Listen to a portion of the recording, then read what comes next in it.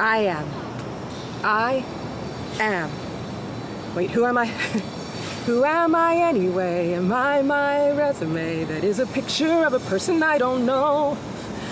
I guess before we get into the whole bucket of worms, I should probably explain this text. Well, if you've been here before, you are not surprised that I'm preaching from an extra-canonical text.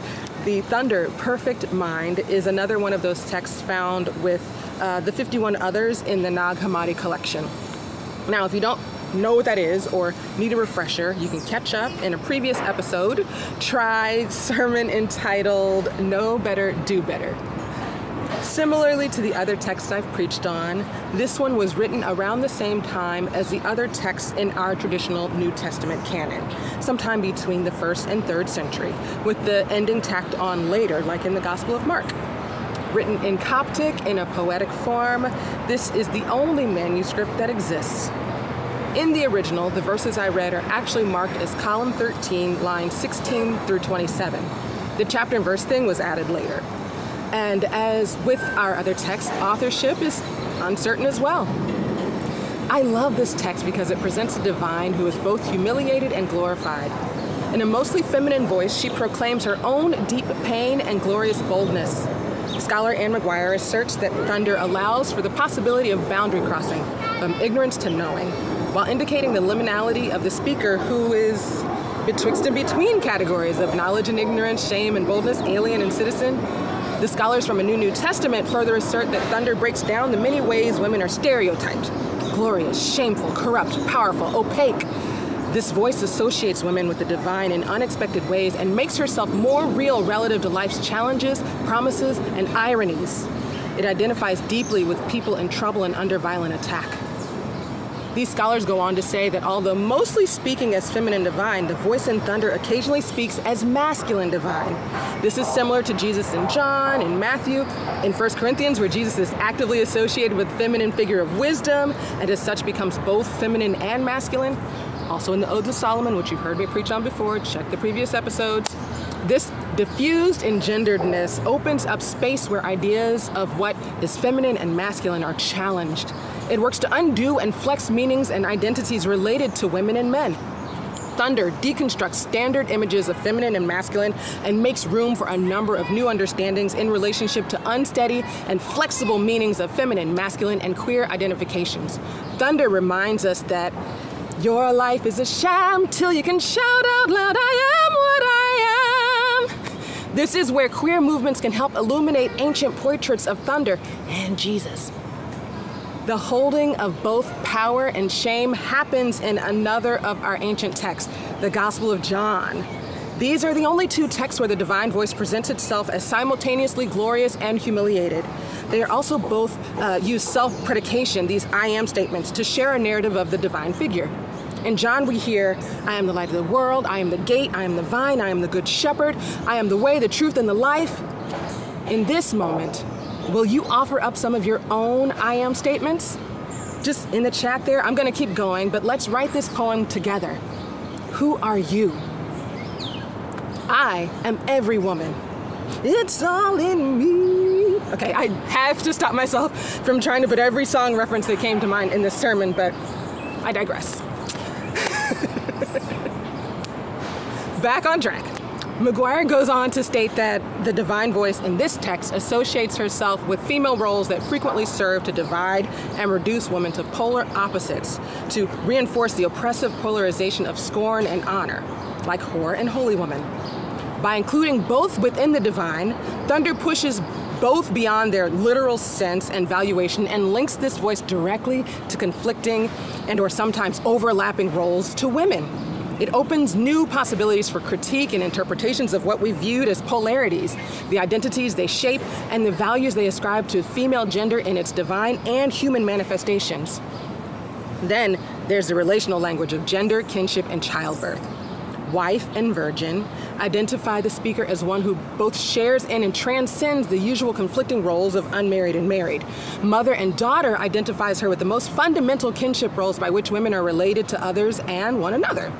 limbs of my mother is an extension of mother and relationship to immanence and transcendence, particularity and universality within the divine and the divine of others and our ancestors.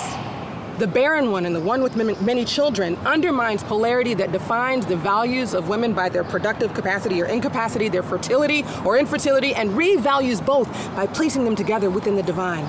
It relates labor pains to the midwife who has no children, placing the experience of pain and power to confront these, or to comfort these specifically female pains within the identity of the divine, furthering a relation to the divine powers of healing and the experience of women in pains of childbirth and infertility alike.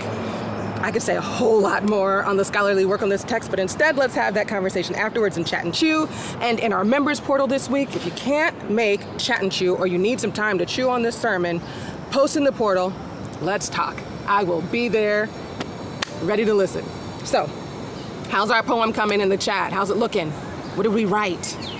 Knowing what you've now heard about thunder, would you change anything you wrote? Add to it? Take something away? Here are some I am statements that don't necessarily belong to me, but in the spirit of thunder are my limbs. I am she who holds 3 basketball-related Guinness World Records, and she who picked up spelling as a hobby. I am she who is that girl, and she who is punished for how I coped with the loss of my mother during a high-stakes time, and scorned for my homophobic tweets. I am she who gets angry at unfair calls from referees, and she who consoles my young black Japanese opponent who didn't want to win like this. I am she with big natural hair, and she who moves through water like a fish. I am she who is celebrated for my openness and wit on social media, and she whose old tweets have come back to remind her of what a miserable, mean girl I once was. I am she who dials up the difficulty of my routines because I can, and she whose level of difficulty is not acknowledged. I am she who is one of the best tennis players in the world, and she who will not play in order to prioritize my mental health. I am she, the mother, who is a decorated Olympian in track and field and knows the struggles of finding childcare. I am she who exists in all fears and in trembling boldness. I am every woman. It is all in me. And if the divine is within me, then I can tap into that source. I have everything I need.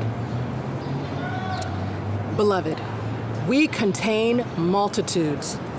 Sometimes the villain is you.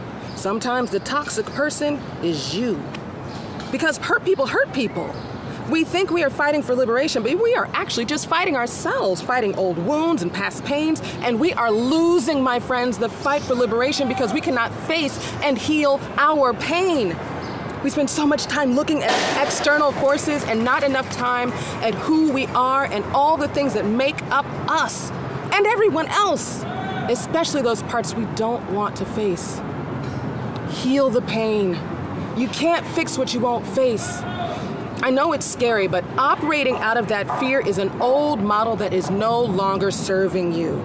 Your fear was about your survival, but you are no longer in survival mode. Those very things you did to survive as a child are the very things that will kill you as an adult. Heal the kid inside of you. Let them know they are okay. I love you. I see you. I got you. We keep thinking that the battle of liberation is external, but that battle sits a lot closer to home, right in our very souls. Our liberation is tied up in each other, in Ubuntu. I am because you are. So then we have got to get this part right if we want to go anywhere. We have got to truly know ourselves. Because as theologian Oprah Winfrey says, when you know better, you do better. So how to do this? Well, one way is to journal and ask yourself some real questions about who you are. The questions that are in today's bulletin. And P.S., there's a cute journal in the home collection of our store if you're looking for a new notebook. And after hearing this sermon, you'll probably get a kick out of what it says on the front. Another way is to talk to your therapist about this. and about these questions. Or you can have a deep conversation with a trusted friend over a cup of tea or something stronger. Who are you? The voice of thunder replies, I am. Who are you? We have got to get some real honest answers about this. In the name of the one who holds us and keeps us and finds us faultless, may it be so. Amen.